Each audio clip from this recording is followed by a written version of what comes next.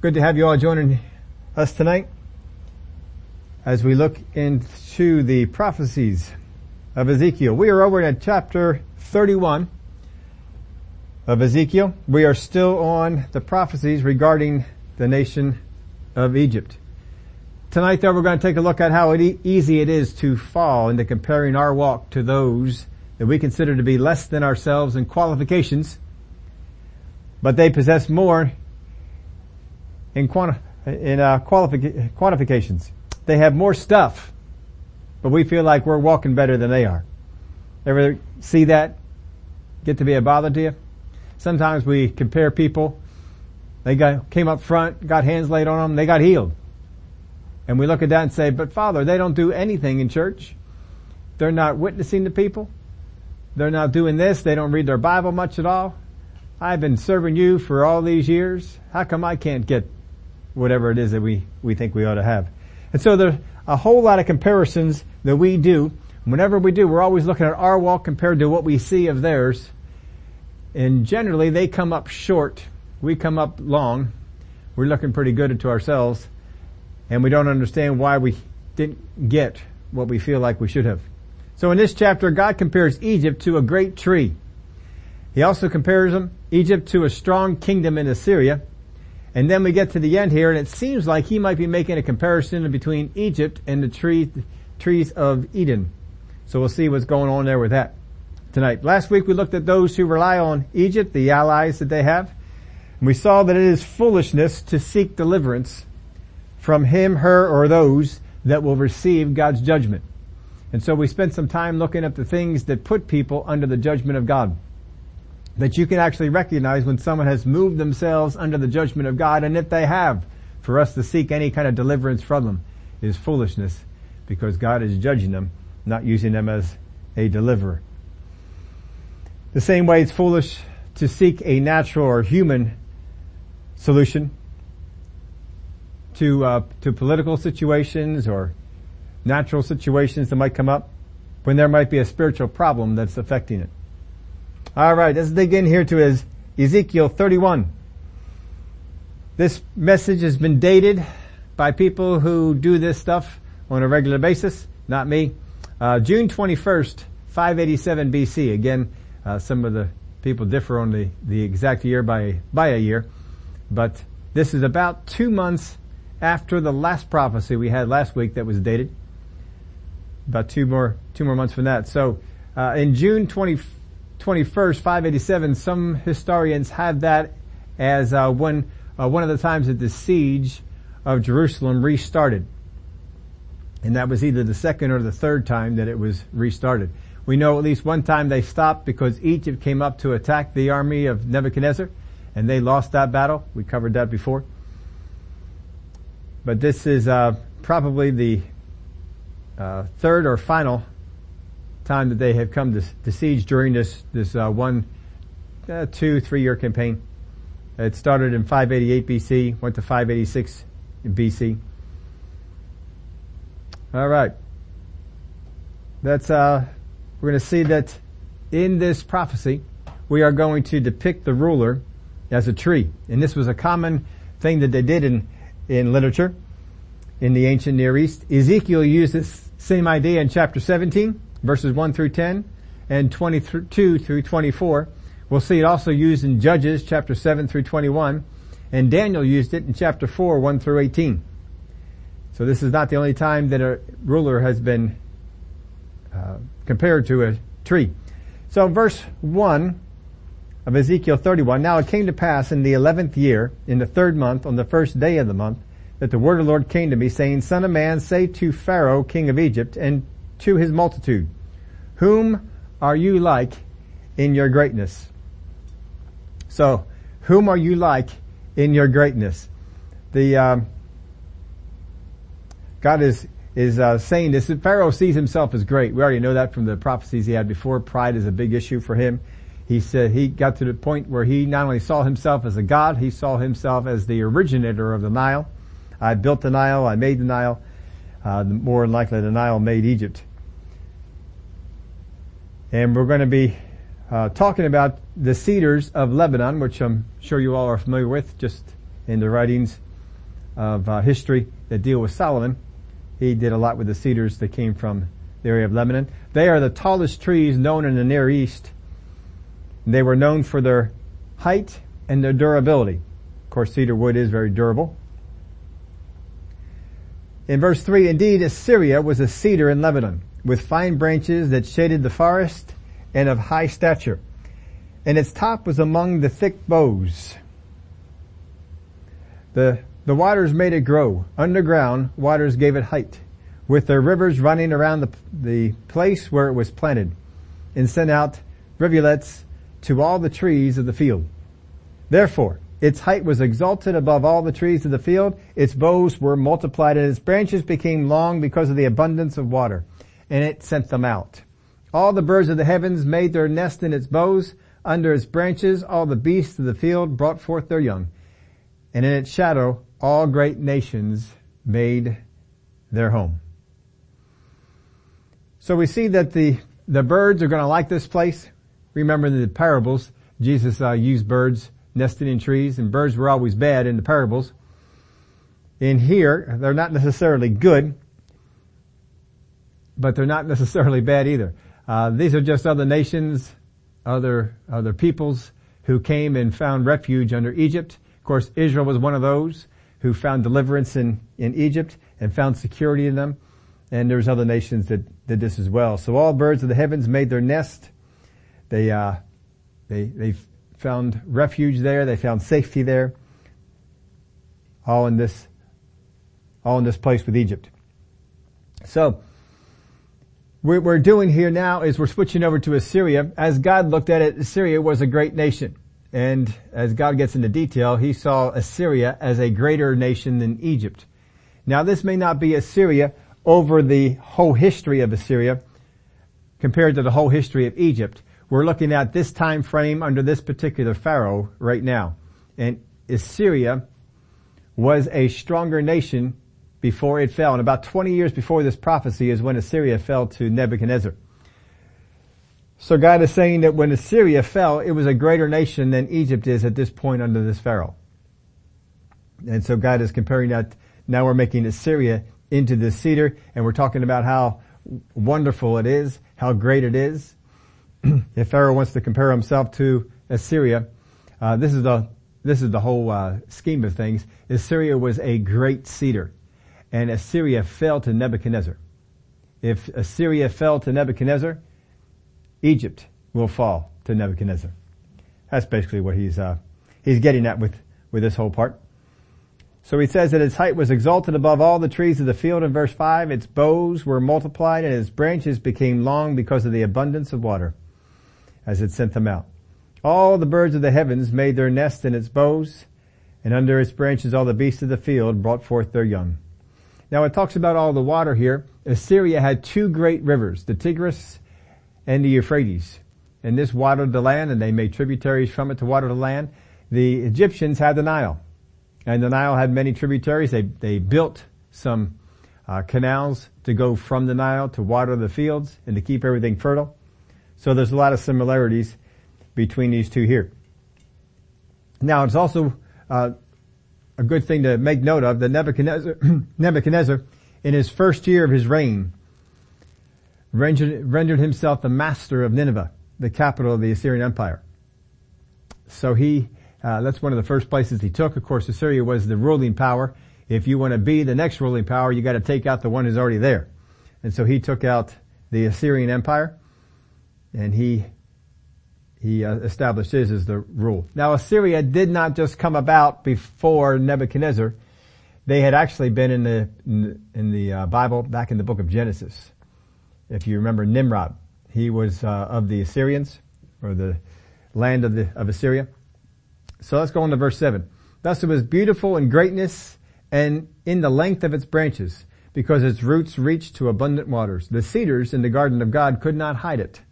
The fir trees were not like its boughs, and the chestnut trees were not like its branches. No tree in the garden of God was like it in beauty. Now that seems kind of odd. Why would God say that this heathen king of Assyria, we're talking about Assyria now, why would we say that heathen king and his kingdom was more glorious than the trees in the garden of God? because of verse 9. I made it beautiful with a multitude of branches, so that all the trees of Eden envied it. They were in the garden of God. So God is saying, I built Assyria. And of course, Assyria came along as a judgment for the people of Israel. Israel had fallen into sin, idolatry, and Assyria was raised up as the sword of God. And they came and they took away the northern tribes. And Israel had fallen.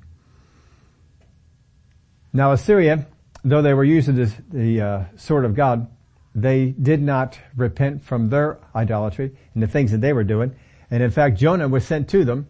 And when Jonah was sent to them, they immediately repented, but it didn't last. And so they fell back into their idolatry.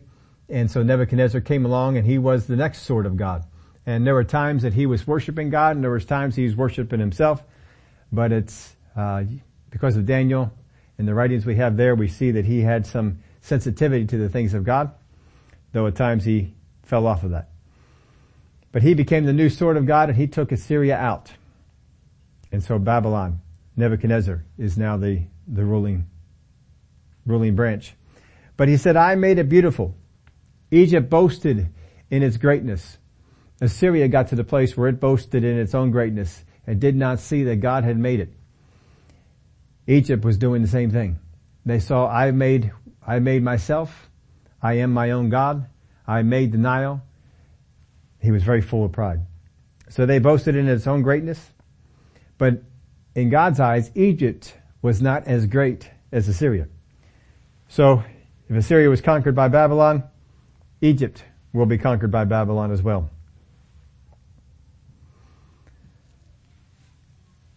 Now the same pattern we see here today, God makes a thing, He makes a person, He makes a king, He makes a kingdom, whatever it might be, and the thing begins to think it made itself, becomes prideful, unthankful, and follows in the way of unrighteousness. We see that with many people today. Many people today deny God, don't see God as being in anything, and seeing that, no, this all just happened, or they see themselves as their own God, and some elevate themselves to the point of even receiving worship. But whatever greatness we have to always come back to the fact that God made whatever greatness I have. He made whatever beauty I have. He made whatever talent I have. He made whatever gifting that I have. All the blessings that I have come from God. And as long as we keep that humble viewpoint, that whatever it is that I have is of God. It's not of my own making. It's not of my own wisdom. It's not of my own smarts. God gave it to me. As long as we keep that mentality, pride will stay away from us. But the enemy is constantly pulling on us, trying to get us to see, no, I made myself. I don't need this. And eventually we get to the place where I don't need God. We look at our lives today, and I'm sure many of you out there are saying, that could not happen to me. I know that I would never get to that place. And yet there are many people in the Bible who are just as fervent as you could find a person for the things of God, and yet they fell off. How sure was Judas that Jesus was the Christ, and yet he fell off? How many times did Paul have people that were right-hand people for him, and they fell off? It goes all through the Bible. We see the people began to think, I am somebody. I made myself. And they begin to go off. They get their own revelation. They get their own doctrine. They see the blessings that God has put on their life, on their ministry, on the things that they do. And they begin to say, I don't need God. I am my own person. And that's when judgment comes. Verse 10. Therefore, thus says the Lord God, because you have increased in height, and it set its top among the thick boughs, and its heart was lifted up in its height, therefore, I will deliver it into the hand of the mighty one of the nations, and he shall surely deal with it. I have driven it out for its wickedness, and aliens, the most terrible of nations, have cut it down and left it. Its branches have fallen on mountains and in all the valleys. Its boughs lie broken by all the rivers of the land, and all the peoples of the earth have gone from under its shadow and left it. Well, there's nothing there to protect them anymore. There's nothing there. There's no shade. There's nothing good. So they've left They've gone away because there's nothing more that I can gain from being here. Now, trees take a long time to grow. They grow very tall. They grow strong. And their roots, for most trees, go deep down. They become deeply rooted. But this doesn't happen overnight. It takes a lot of time. And the longer the tree grows, the deeper its roots go, the taller it is, the thicker it is. But no matter what, no matter how long that tree has been growing, the tree may have been growing for 100 years. The roots may go down many, many, many feet. And it may have withstood many a storm that has come by. But if someone decides to come over and cut it down, the depth of its roots don't matter. The height of the tree, it doesn't matter. The strength of the tree, that doesn't matter. Because someone is taking a blade to it and just cutting right through. And when they do that, that tree will fall. And what God is saying is this: it took a long time for you to get to that place where you are tall, where your roots go down deep, where your strength, that tree is of such that you can withstand storms, gale force winds. But if you don't stay in a place of humility and you allow yourself to get into a place of pride, you will be cut down. And there's nothing that you possess, your height, your roots, your strength, nothing that you possess will keep you from being cut down. Verse 13, on its ruin will remain all the birds of the heaven, and all the beasts of the field will come to its branches. So once it falls down, the birds of the heavens are lost. They don't know where to go. And so they come and they land on a tree that's on the ground. Now they can't stay there because the tree's no longer giving them elevation, giving them height above their enemies, giving them view, giving them branches to nest in. So they come and they land on this thing because they don't know what else to do. They're shocked. And the Word of God will say that they're actually in mourning. They are ruined by these things. So many would still come to a fallen tree for shelter because they don't know where else to go. But they won't find it anymore. You would think that if they saw the judgment of God come upon Assyria, if they saw the judgment of God come upon Egypt, that they would say, we don't need to seek after these nations for our safety. We need to seek after the God who took them down. The God who brought these great trees down to the ground. But these nations don't do that. Even Israel didn't do it. And Judah. Eventually Judah would. But they had become so blinded, they would come back to a cut down tree instead of repenting and turning to God. Verse 14. So that no trees by the water may ever again exalt themselves for their height, nor set their tops among the thick boughs, and no tree which drinks water may ever be high enough to reach up to heaven. Now you read this and you might think, wow, I think some trees have.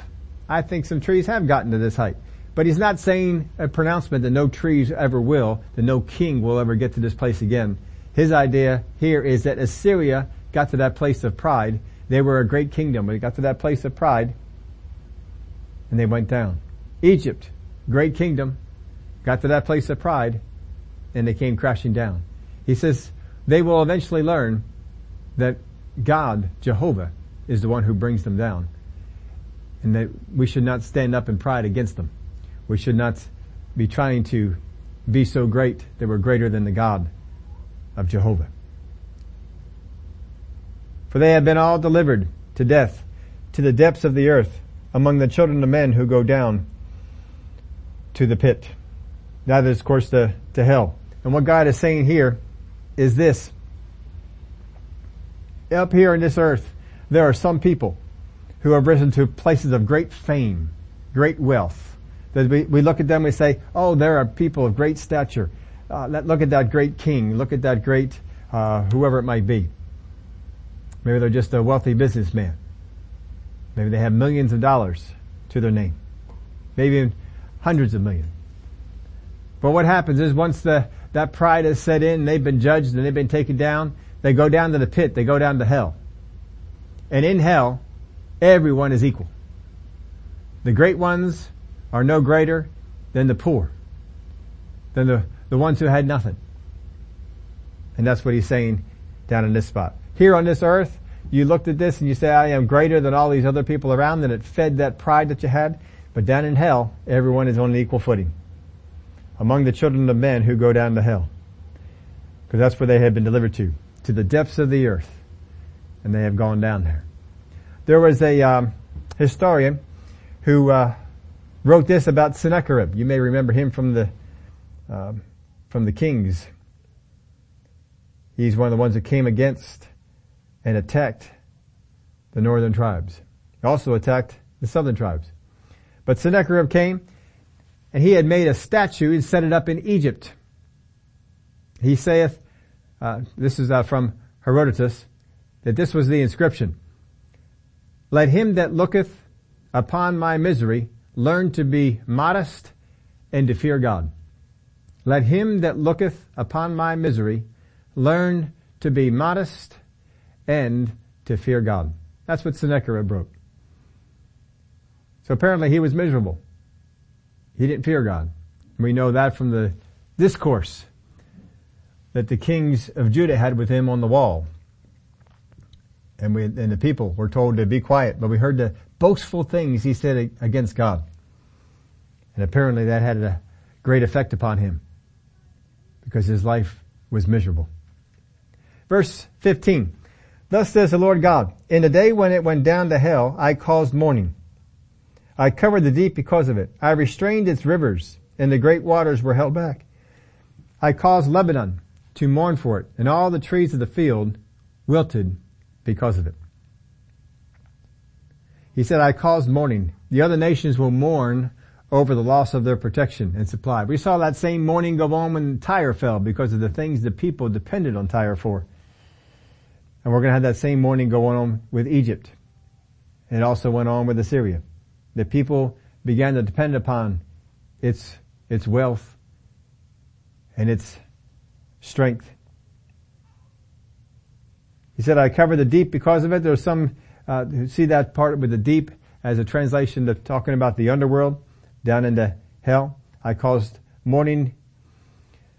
I cover the deep because of it. I restrained its rivers, and the great waters were held back. I caused Lebanon to mourn for it, and all the trees of the field wilted because of it. When it says, I restrained its rivers, it may have had some effect upon the rivers of Assyria, but also we're talking about the Nile here. The trees need the water that comes from the rivers, and God had affected its supply. We saw that in the previous prophecies as well. Verse 16, I made the nations shake at the sound of its fall, when I cast it down to hell together with those who descended into the pit. And all the trees of Eden, the choice, the best of Lebanon, all that drink water, were comforted in the depths of the earth. Boy, that's a tough verse right there. It sounds like here that the trees of Eden are involved in a way that might make us feel a little uncomfortable. Let me read it again. I made the nations shake at the sound of its fall, when I cast it down to hell together with those who descended into the pit. So that tree, when it was cut down, was cast down into hell. And all the trees of Eden, the choice, and best of Lebanon, all that drink water, were comforted in the depths of the earth.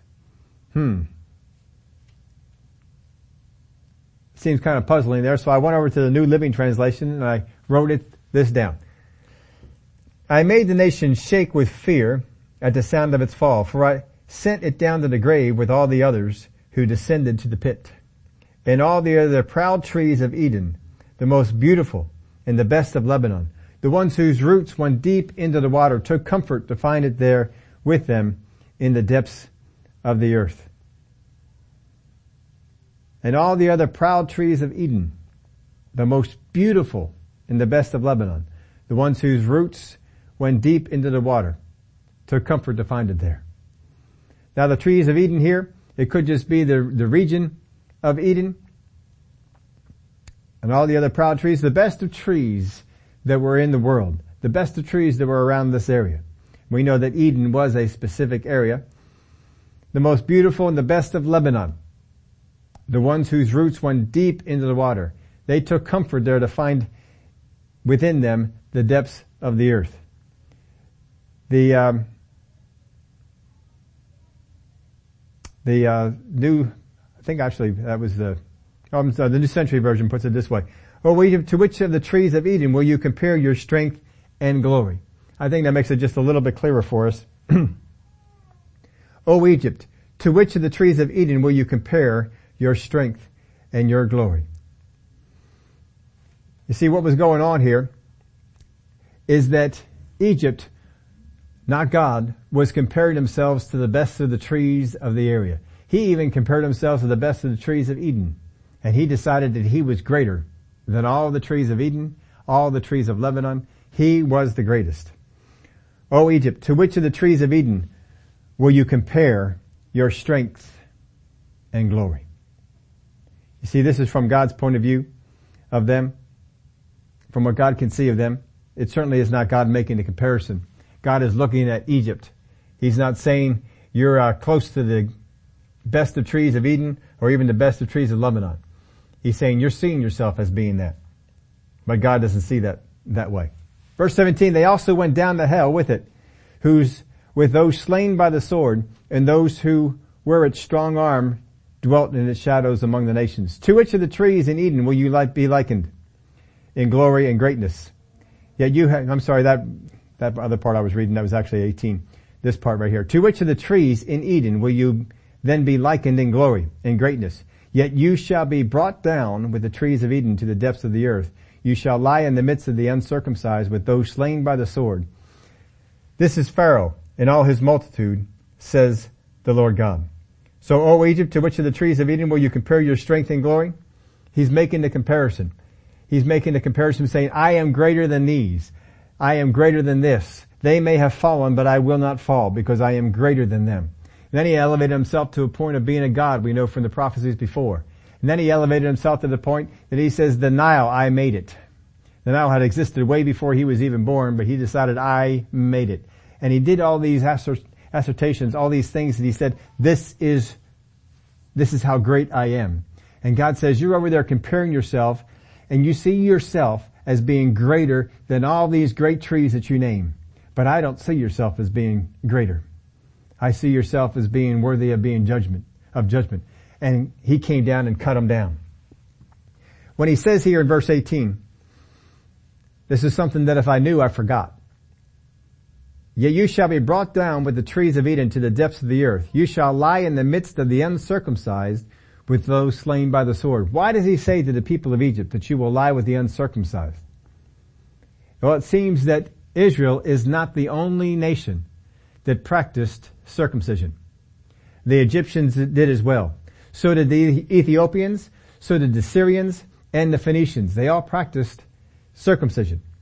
So for the Egyptians to be among the uncircumcised, to them, that was not good. They didn't want to be there. And so this is why this is part of the pronouncement. You shall lie in the midst of the uncircumcised with those slain by the sword. This is Pharaoh and all his multitude, says the Lord God. So though Egypt is coming down, God is specifically pointing to this Pharaoh and telling this Pharaoh, you are coming down. Now when we look at all this, whenever we look at the prophecies, we have to bring it to ourselves. Why is this prophecy written? There are many, many prophecies given in the Old Testament. But the ones that are written down in the Word of God, these are ones that carry to us. These are the ones that we're to study. These are the ones that have an effect upon how we live. We need to hear about this. Because very often we're like Egypt, and we make comparisons ourselves to other trees. We look at the other trees that are around us in church. We look at other trees that are around us at work. We look at other trees that are around us in our neighborhood. We look at other trees that are around us in special places, special meetings that we go to. And we can begin to compare ourselves to these other people. Well, I don't think they worship as well as I worship. I don't think they know the Word as well as I know the Word. They don't seem to be as bold as I'm bold. They don't dance like I dance. They don't shout like I shout. Surely God should be more pleased with me, with the things that I've done, than with them. And we make this comparison, especially if we see that person come in with a testimony. God blessed me with whatever it might be. I got a new car, all paid for. I got a new job. I got whatever it might be. They come on in and they talk about the healings that God has done for them in their body. And we sit there and say, but God, you didn't do that for me. And I begin to compare myself with them, and in my mind, I see myself as better. Just like Pharaoh. Pharaoh saw himself as better than the Assyrian king. He saw himself as better than Nebuchadnezzar, the sword of God. He saw himself as better than Israel. He saw himself as better than all the other nations that were around him. He saw himself as God. And we can sometimes be brought into that same mentality where I begin to compare myself with the people that are around me. And whenever I do that, I will always come out on the better end. I will see myself as stronger, more spiritual, more prepared, more in a place to receive the blessings of God. And then I begin to get mad. Why isn't that God didn't bless me? Why did He bless them, but didn't bless me?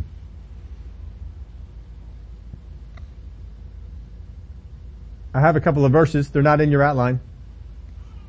I did put the outline up there for you folks who wanted to see one of the earlier posts from today. And I emailed it out to those who have given me email addresses. But you can write this down.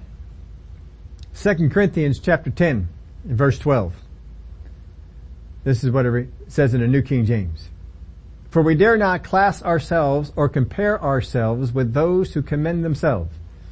But they measuring themselves by themselves and comparing themselves among themselves are not wise. Let's talk about how people go around and compare themselves. Well, I see me and I see you, and what I see of you and what I know of me, I come out better. That's just the way that it always is. We look at the shortcomings, and we don't extend mercy. The more we get into this mentality, we don't extend mercy to the people who have shortcomings, but we extend mercy to ourselves because we know the reasons behind our shortcomings. The New Century Version reads 2 Corinthians 10:12 this way. We do not dare to compare ourselves with those who think they are very important. They use themselves to measure themselves, and they judge themselves by what they themselves are. This shows that they know nothing. I like the way they phrase it. They use themselves to measure themselves, and they judge themselves by what they themselves are. Could you imagine if you were going to go around a room and you're going to measure it for carpet, and you got your own measure, and your measure is 6 inches short per foot. So every time you measure out a foot, it's only 6 inches. And you measure around the room and you give the carpet people a measurement. And they come on in based on your measurements, and it's not big enough. It's not right. But you showed them, here's my measure tape, and you measure it out 12 feet, 15 feet, whatever it might be, but your measure is off. And so he pulls out his and says, well, your measure is off. You're not showing the full 12 inches. See, when we compare ourselves to ourselves, our measures will be short. Because I don't know the full story. We never know the full story of what's going on in someone else's life. We don't know what kind of things they faced, what kind of things they came up against. I always like the story Brother Hagin shared when he said some things that God picked up on and said, you're judging one of my ministers. And one of the things that God said to him was this. He says, you don't know what he faced. You don't know what he was up against. And you don't know if he would have done any better. Sometimes we don't always want to extend that mercy. But don't be comparing yourself to other people. Compare yourself to the Word. Don't compare yourself to yourself. Compare yourself to the Word. What does the Word say that we are to do? How does the Word say that we're to operate? How does it say I'm supposed to think? How does it say I'm supposed to talk? How does it say I'm supposed to believe? What does the Word say that faith is? This is what's important. I have to measure myself up to the Word of God, not to anyone else. And it doesn't make any difference if no one else is doing it. I need to measure myself to the Word of God. For we dare not class ourselves or compare ourselves with those who commend themselves. But they, measuring themselves by themselves and comparing themselves among themselves, are not wise. One more version for this one. This is the ESV. Not that we dare to classify or compare ourselves with some of those who are commending themselves, but when they measure themselves by one another and compare themselves with one another, they are without understanding. That's not the way we're supposed to operate. But when they measure themselves by one another and compare themselves with one another, they are without understanding. 2 more verses for you. Galatians chapter 1 verse 10. For am I now seeking the approval of man or of God? Or am I trying to please man? If I were still trying to please man, I would not be a servant of God. Whose approval do you want? You want God's or you want man's? Man cannot tell how we have measured up to the things of the Word of God, but God can. So I have to live my life, not that I measure up to other people, but that I measure up to my God. Pharaoh didn't do this. The king of Assyria fell off from this. They decided to measure themselves against what they wanted to measure themselves against, not what the Word of God said. When we come back to the Word of God, very often we come up short. Oh, Father God, I'm not doing what I ought to be doing over here. I'm not quite measuring up to the level I need to be. But thankfully we get mercy from God. He points out the areas of error and helps us to fix them. Because if I can fix them, then I can be where my God wants me to be. Galatians chapter 6 and verse 4. But let each one test his own work, and then his reason to boast will be in himself alone and not in his neighbor.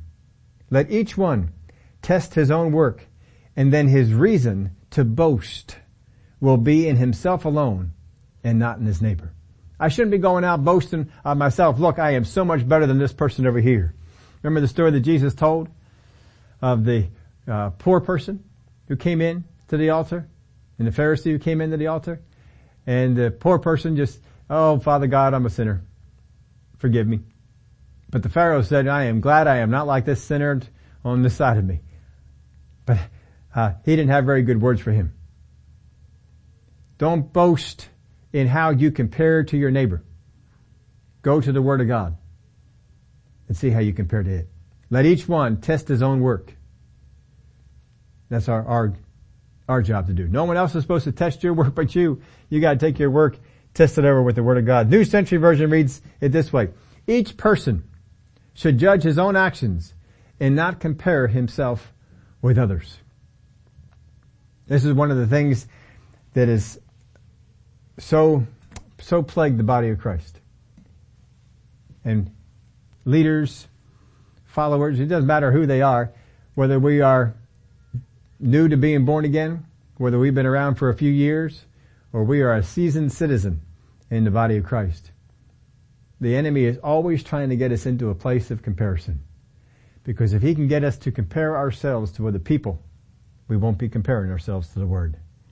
And whatever way he can get us away from the Word is a way that he can get us out of humility, into pride, and into a place of judgment.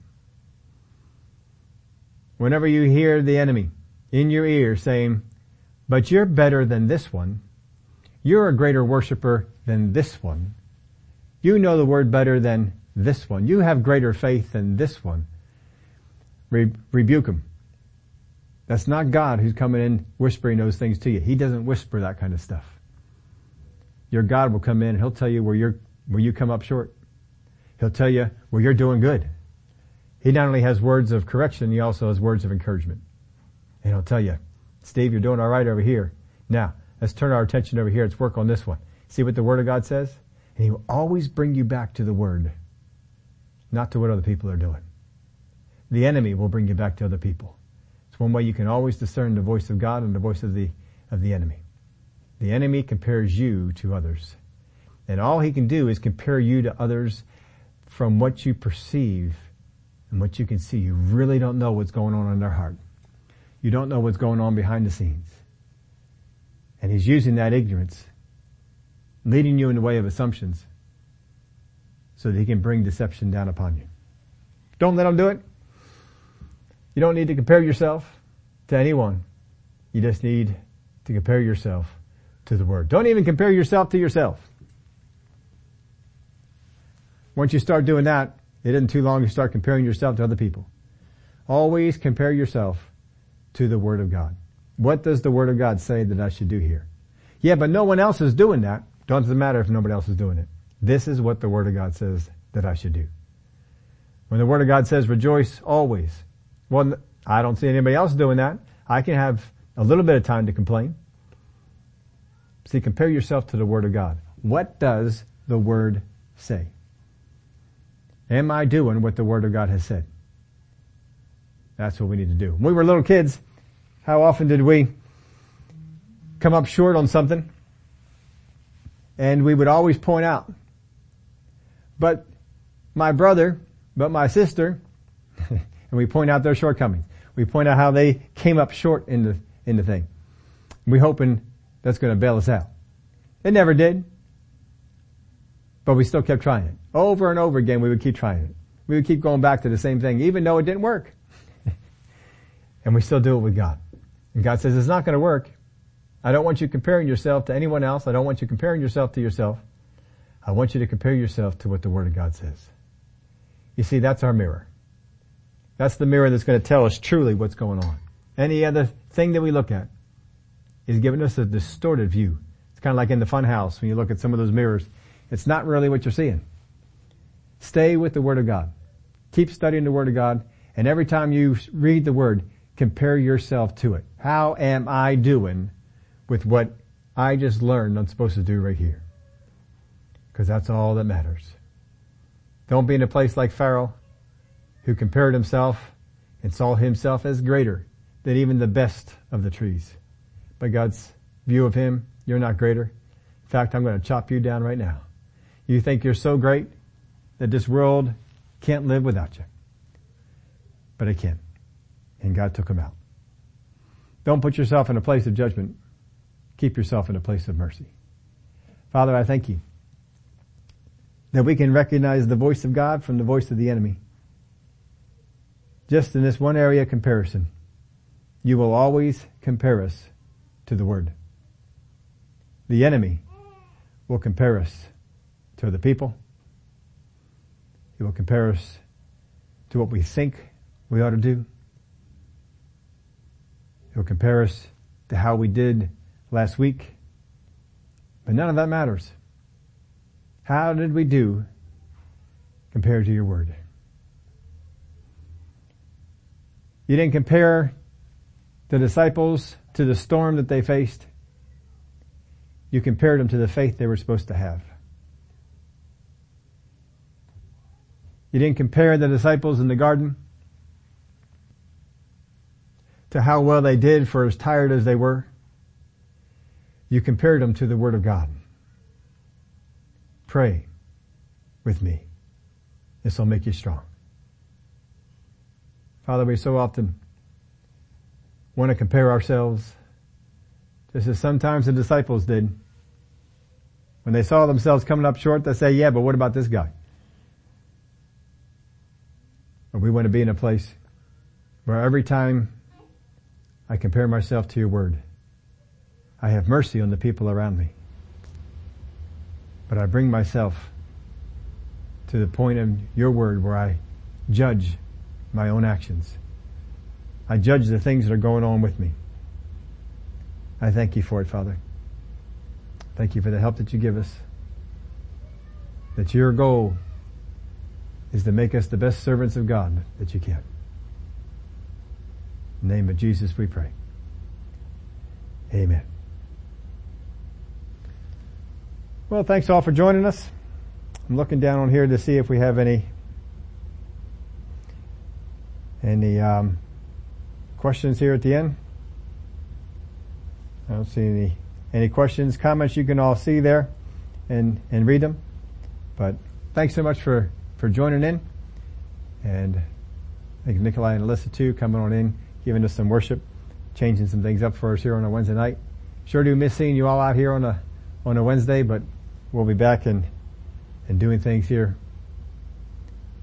normal pretty soon. Have a great night,